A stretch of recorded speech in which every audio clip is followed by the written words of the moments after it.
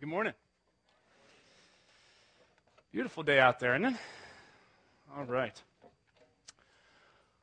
Well, a couple of weeks ago, I took my family down to Florida to visit my mom, and we got to the airport, and we got down to Florida, and we got in the cab, and we're on our way down, and my cab driver, to say that he was memorable is probably an understatement. His name was John, and he was from New Jersey, and really just a great guy. We talked the whole way down there. We really hit it off. But you know those mafia-type looking guys? So that was him. Big guy, big frame, big gut, big, loud voice. And we were talking, just got into all sorts of conversations. But I was asking him, so what were you doing? What were you doing before, you were driving down here in Florida? And he said, he had this big, heavy New Jersey accent. And he said, I was up north, and I was actually the chief negotiator for General Motors.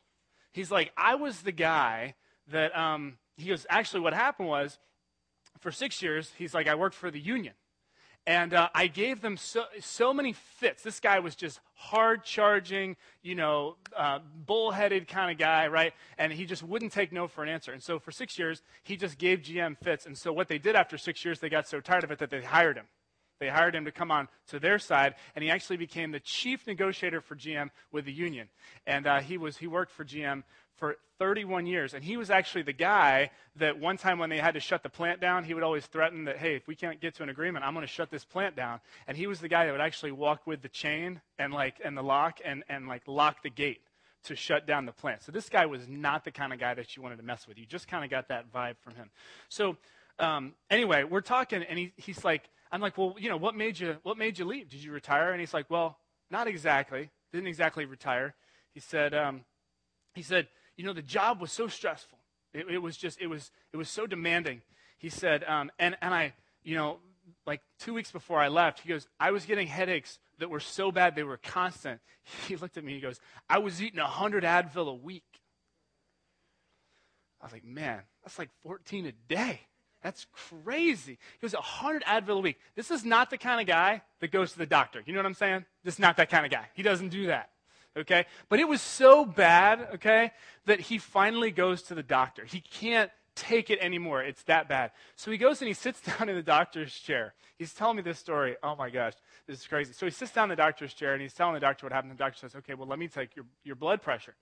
So the doctor takes his blood pressure, gets his right arm, takes his blood pressure, and he goes, well, that can't be right. That's impossible. So he puts the cuff on the left arm. He takes the blood pressure again, and he goes, oh, my God. He goes, don't move a muscle. And John's like, what? He goes, your blood pressure is 270 over 110. I got a little chart up here. Can we put that chart up? Where's that chart, Bobby? Okay. So hypertensive crisis, emergency care needed, is like higher than 180 over higher than 110. He's 270 over 110. I have no idea what 270 over 110 meant, so that's why I had to find the chart and do it. But basically, and this is no joke, the doctor goes, don't move. Don't even breathe. He's like, just sit there. And John's like, what? I feel fine. He's like, no, we're calling an ambulance. They called an ambulance, took him from that doctor's office straight to the hospital, and he was in the hospital for 4 days on all sorts of like blood thinners and blood medication. And it was crazy. And so the doctor basically told him, he said, look, he said, here's the deal, man. And this guy had been 31 years at GM. He said, look, John, he said, if you go back there, he goes, you'll be dead in a year, guaranteed. There's no way. You'll be dead in 1 year, guaranteed. And so this hard-charging guy from New Jersey got the message. And so he had a meeting that next day after he got out of the hospital with his bosses. And several days later, he took off in a car with his wife. They drove straight on down to Sarasota, Florida, just south of Tampa. And they never looked back. They've been there ever since. And now he's got a little taxi cab business down there. And I asked him, I was like, man, so like, what's your blood pressure now, And he said, no, I'm totally normal. I don't remember what the number was. He said, I'm in totally normal range. I'm like, man, how many blood pressure medications are you on? Because this guy, still, you don't fully, even though you can get out of New Jersey, you don't fully get New Jersey out of you. You know what I'm saying? Like, he was still, we're in Florida, and he's still, commenting on bad driving skills of other people and, different things like that. And so I'm like, how many blood pressure medications, John? He goes, none. He goes, all I had to do, he goes, was just get out of that crazy city and get out of that crazy job. That was what it took for me. Well, we live in a pretty crazy city ourselves, don't we? A pretty stressful city. I was reading some of the latest studies that were put out by Forbes magazine. They do these different things about, most expensive cities, worst commute and that sort of thing. And D.C., we're pretty good because we made the top 10 in many different categories. So I think that's pretty cool. We're the top 10 in terms of most expensive, in terms of cost of living. And we were number 7 in traffic, worst traffic in the country, which the only saving grace apparently is because of our metro system. It's pretty good. But get this. They said that there was this number, which we were actually number 1 in terms of traffic. According to this from 2008, a Forbes study, only 1 in 4 people in D.C. can get to work in less than 20 minutes. Only 1 in 4 people can get to work in less than 20 minutes. We're the worst in the country. I'm like, 1 in 4? That's no way it's that high. Who the heck gets to work in 20 minutes? That's nuts, man. Like, where are they getting their research from? That's crazy. But, it's a wild city. And I don't know, I don't think I've ever been in a city in my life. I've lived a lot of different places, but I've never been in a city where there's so many, like, type A people. You know what I'm saying? Like, everyone is here because they're either getting trained up to, like, go serve somewhere overseas, State Department or military, or they're here to save the world. I moved here to do nonprofit. I mean, everyone here is like hard charging, go-getting, and I think the expectation level is nuts. I mean, let alone the pace of work. You know what I'm saying? It's wild, man. This is a pretty stressful city.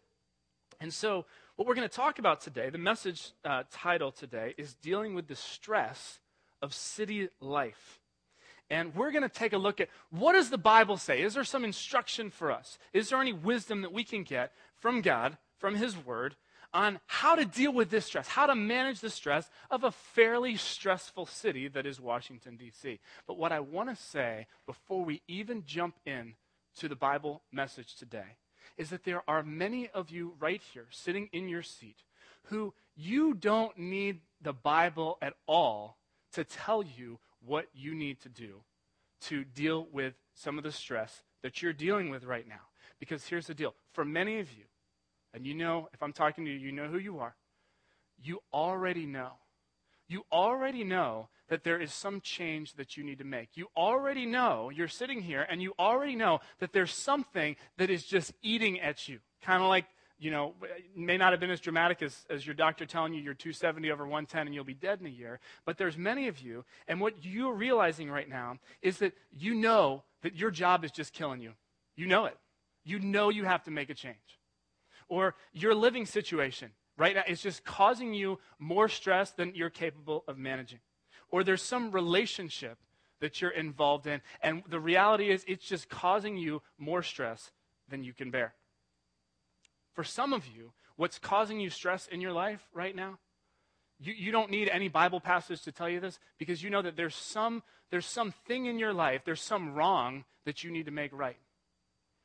And what I want to encourage you to do is just, to go ahead and think and pray on that. And actually, what we're going to do today is, towards the end of the service, before we conclude the service, we are going to give everyone time to do that. We're going to create some sacred space here where you can actually have a conversation with God and make some commitments about what you need to do. But I just encourage you, if you're here and something is already just eating at you and you know you have to make a change, I want to encourage you, make that change.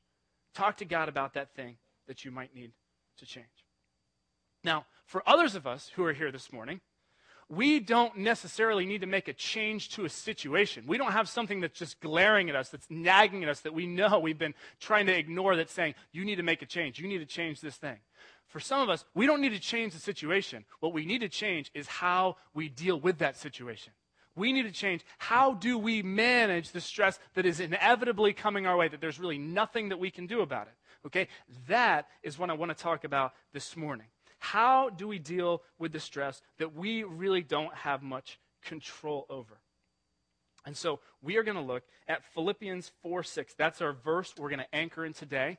Many of you have heard this verse before. It's an incredible verse of Scripture.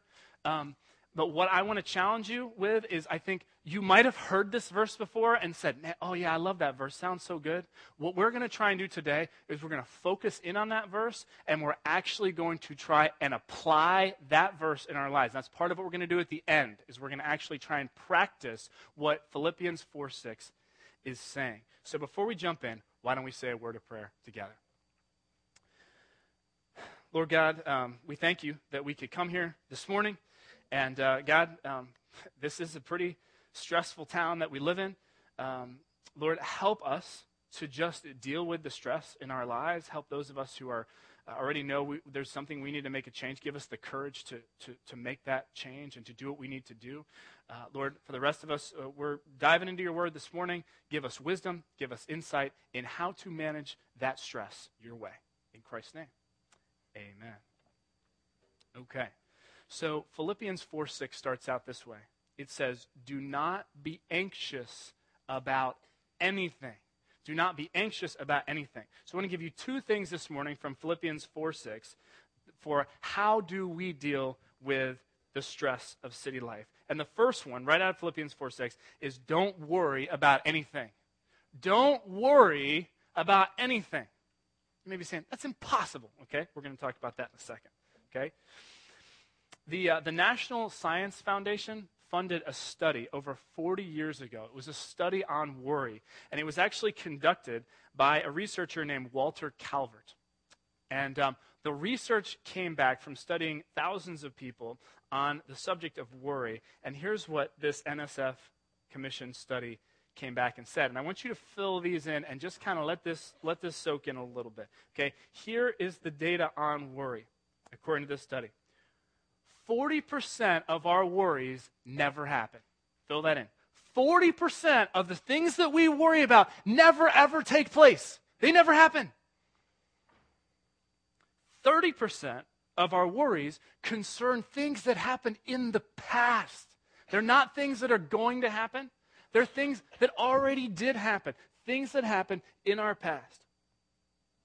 12% of our worries, this study found, are unfounded health concerns. Things that never ultimately come to pass. Okay? 10% of our worries are minor, trivial issues. Things that are deemed immaterial, inconsequential. Things we get all wrapped up thinking about, but ultimately really aren't important at all. And so does anyone have the math on what percentage is left? 8%. Man, we got some good math folks in here. So the study found that only 8%, less than 1 in 10 things, 8% of our worries are real, legitimate concerns that we're worrying about. That's amazing to me. Only 8%. I love how Jesus says it in part of his Sermon on the Mount, where Jesus is talking about the fact that we shouldn't worry. We're not to worry. And Jesus, in the middle of this teaching that he's doing, he says in Matthew 6:27, he gives us this great truth about worry. He says, "Can any one of you, by worrying, add a single hour to his life?" See, what Jesus is saying there is that worry is a useless activity. And I don't know about you, but for me, there's something that's kind of weird and paradoxical about worrying, you know? Because you actually, even though you're not doing anything, you kind of feel like you're doing something. So it's kind of comforting because you feel like you're stewing over it and worrying about it. And so, you know, even though you're not really, nothing's happening, but you feel like something is. You know that word worry, the English word worry is derived from an old German word. And I couldn't possibly pronounce that word for you. But that old German word means to choke or to strangle. That's where the word worry comes from. Isn't that interesting? You know, it's kind of this mental strangulation that we do to ourselves when we worry. I want you to notice those words in Philippians 4:6. Do not be anxious about anything. What I want you to notice is, because you might have heard this verse before, you say, oh, that's a great verse, oh, that's beautiful. That's not a suggestion, you guys, okay? That's not an encouragement that God gives to us. That is a command that God gives to us. He commands us, do not worry. Now, this may be, for some of us, the hardest command that God gives us in the entire Bible. But it's not just written here. Jesus, as we mentioned in that section of the Sermon on the Mount, Jesus says 3 times. You think he's trying to make his point? Okay, 3 different times. Matthew 6:25, 6:31, and 6:34. We've got those verses up there. But basically, each time Jesus says, do not worry. Do not worry. Do not worry. Okay, this is a command. This is an instruction that we have from God. Now, you may be like, hold on, okay, that's great and everything, but seriously, like, I can't help it. It's just the way that I'm wired. I worry. I just do. That's just how God made me, right? Well, here's the thing. If we couldn't control worry at all, like if we totally could not help it, then I don't know that God would give us a command that we couldn't obey. It's like God doesn't say, well, don't breathe. Don't go to the bathroom. Those are off limits. Don't do those things. No, God says, don't worry. And so I want to just gently push back on you a little bit. If you're the type of person like my mother-in-law, for example, like she basically has 2 hobbies in life. And her 2 hobbies, hobby number 1 is shopping, and hobby number 2 is worrying. And she will just move from one thing to the next to worry about. And if she has nothing to worry about, then you know what she's worried about? What to worry about. You know what I'm saying? That's just her wiring. Okay? And I want to push back if you feel a little bit like that. Like honestly, I can't help it. Here's what I want to say to you. Yeah, you may be more prone to worrying. Like some people are just wired up. They just worry and count the costs and, maybe do more of the worst case scenario type planning things. I mean, there's some of us out there who just do that stuff. So I'm not saying it's easy, but you have more control over it than you think. I mean, you're the one that controls your thought patterns. You're the one that decides where you're going to fix your attention. And I just want to say this, you guys. I find that sometimes when I'm worrying, and this is maybe just like confessions of a control freak. I don't know. Any other control freaks out there? Okay. A lot of type A's are control freaks, just so you know. When I'm worrying, what I'm really doing is I'm trying to control a situation that I have no control over. A lot of times that's what's happening. I am trying to control something that ultimately is only in God's control. And so in a sense, when I do that, when I worry in a situation and I'm really just kind of trying to control it in my own way because I just can't let go of the control, what I'm actually doing is I'm kind of playing God, you guys. And that's not necessarily a good thing to do. So what I want to say is there are some of you who are here and you might be saying, man, like, I feel like I've got this Christianity thing pretty figured out, and I feel like, I got a lot of different things that I'm doing well, and maybe you're like, yeah, I could use like a good challenge. Well, let me give you a challenge. If you're the kind of person who you worry about a lot of things, that might be the biggest area where you might have overlooked in your Christian life. Because it clearly tells us, God gives us a command in Scripture. It says, do not worry. We are not supposed to worry. So maybe that's the area that you could focus on. Now, you may be saying, well, how the heck do we do that? Do not worry? That's crazy. I mean, that's like saying, don't think about the Krispy Kreme donuts that are out in the lobby. They're right there in your face. How do you not think about those donuts, right? How do you not worry? Well, let's look at the second part of Philippians 4:6. It says, do not be anxious about anything, but in every situation, by prayer and petition, with thanksgiving, present your requests to God. And so, the way that we shift our mind from the worry, the second thing that we do is we pray about everything. So we don't worry about anything. We pray about everything. And what happens here is there's a fundamental shift that takes place. That's what Philippians 4:6 is trying to convey. There's a fundamental shift where you shift from focusing and fixating on the stress, the things that are stressing you out, the things that are worrying you, and you shift all that over and you focus your attention on God. In that same passage where Jesus is teaching about not worrying, and that worrying is this useless activity, who by worrying can add a single hour to his life, the conclusion, after Jesus says, don't worry, don't worry, don't worry, the conclusion, what Jesus ends with is he says, here's how you do it. Matthew 6:33. But seek first his kingdom, God's kingdom, and God's righteousness. And all these things that you're worried about will be given to you as well. You have to shift your focus, as difficult as that is, from those things that are stressing you out, those things that are worrying you, and you have to shift your attention and your thoughts and your focus to God, how big God is, how awesome God is, how God is the one who is able to fully deal with these problems that you think you have to deal with on your own. What I find amazing from Scripture, one of my favorite parts of the Bible, probably the part of the Bible that I go to the most, is the Psalms. Okay, they're in the Old Testament, and they're so cool. And one of the reasons why they're so cool and so amazing is because you can always find them really easily. They're like right in the middle, and they're the biggest. So it's that's cool in and of itself. You know, you don't have to like flip around to find those Psalms. But there's different kinds of Psalms, and if you don't know what the Psalms are, they're this. I think one of the greatest gifts that God gives us in His Word, because basically it's 150 songs. They're these prayers. Right? We don't have the music anymore. We don't know how they were sung or played or whatever, but they're originally songs to God, but they're prayers, and they're model prayers. And what's so cool about them is there's all different kinds of prayers. Many of them are attributed to King David, but many of them we don't know who wrote those psalms. There's these different types. And so there's psalms of worship and adoration to God. There's psalms of thanksgiving. But does anybody know the biggest category of those 150 psalms, the biggest type of psalms that there are, the ones that more than any other kind? Anybody know? It's the lament. It's called the Psalm of Lament.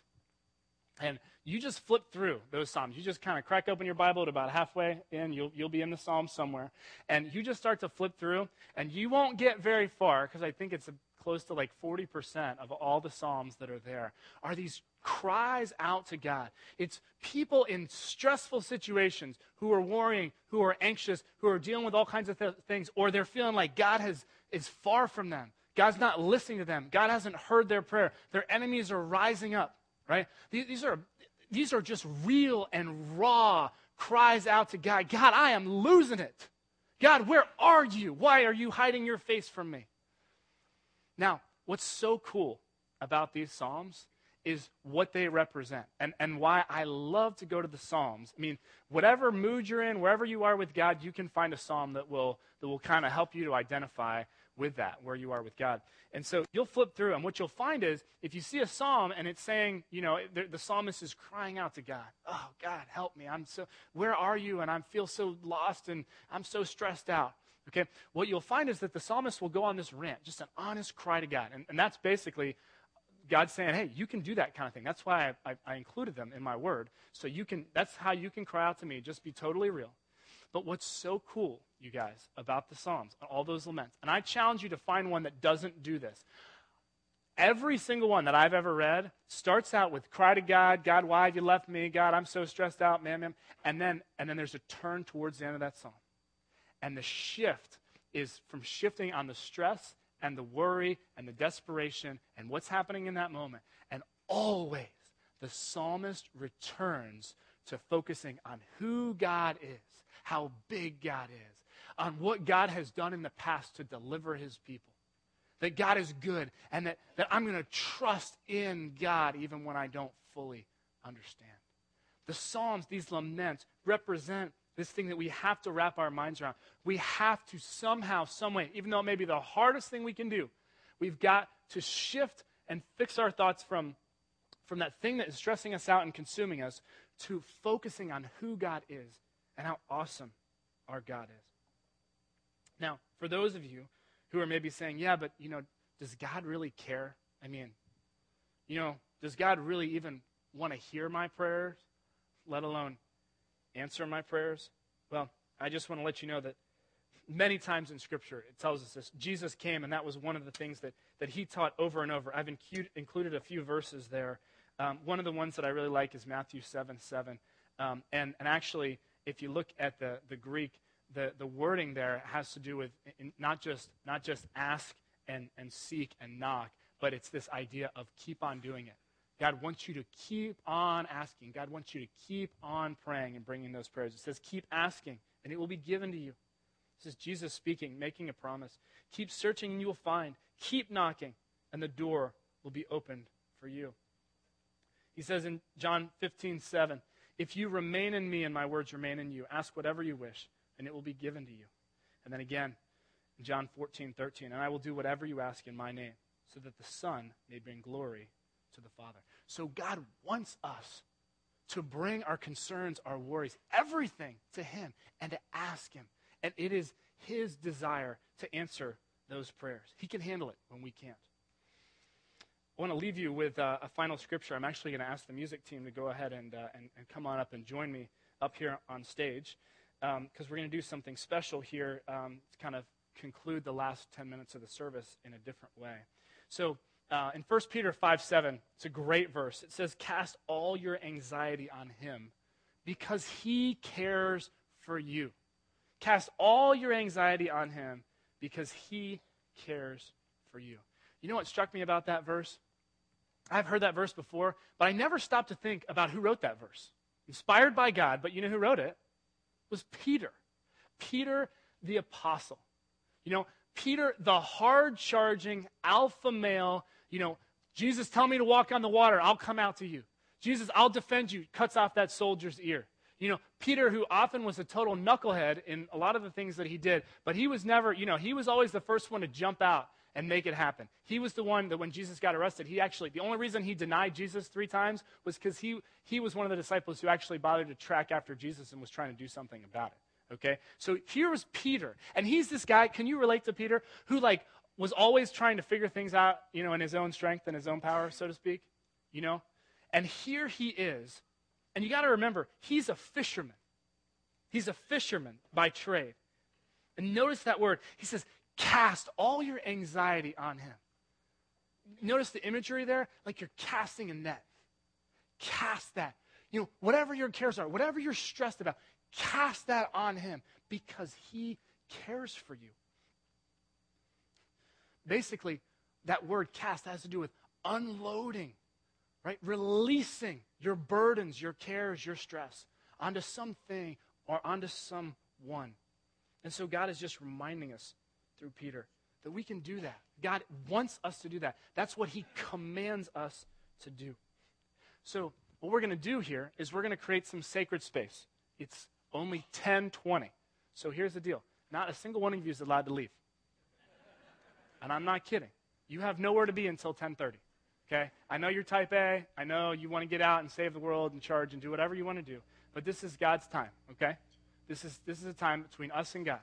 And so what we're going to do is the music team is going to begin to play instrumentally the final song. It's a beautiful song that we're actually going to conclude with after we have this sacred space. What we're going to do, you guys, is not just say, oh, yeah, that sounded like a good idea. Philippians 4:6, yeah, that's cool. I like that idea. No. We're going to do that right now. And so what I want you to do is I want you to think about, what are you worried about? What's been stressing you out? And you may be saying, well, I'm that kind of person. I don't really get stressed. Okay, what have you been thinking about a lot? What's occupying your mind? What do you keep working through and brainstorming and trying to figure out? What is it that you are trying to do in your own strength, in your own power? Okay? There may be some of you, and as I said in the beginning, you already know that there's some fundamental thing that you have to change because it's eating you alive. A job, a living situation, a relationship, a wrong that you need to make right. Okay? This is time where we're gonna dim the lights way down low. And I just want you to just use this time, just you and God. What do you need to say to God? What do you need to talk to God about? What do you need to cast? What do you need to just throw over to him? Okay? So let's go ahead. We're gonna bring the lights down real low. Okay? And I'm gonna start out with just usher us into prayer. Father God, these next few moments are yours. Lord, deal with each one of us where we sit. Lord, we just offer these next few minutes to you. Lord, we just give you this time right now to just share what we need to talk to you about.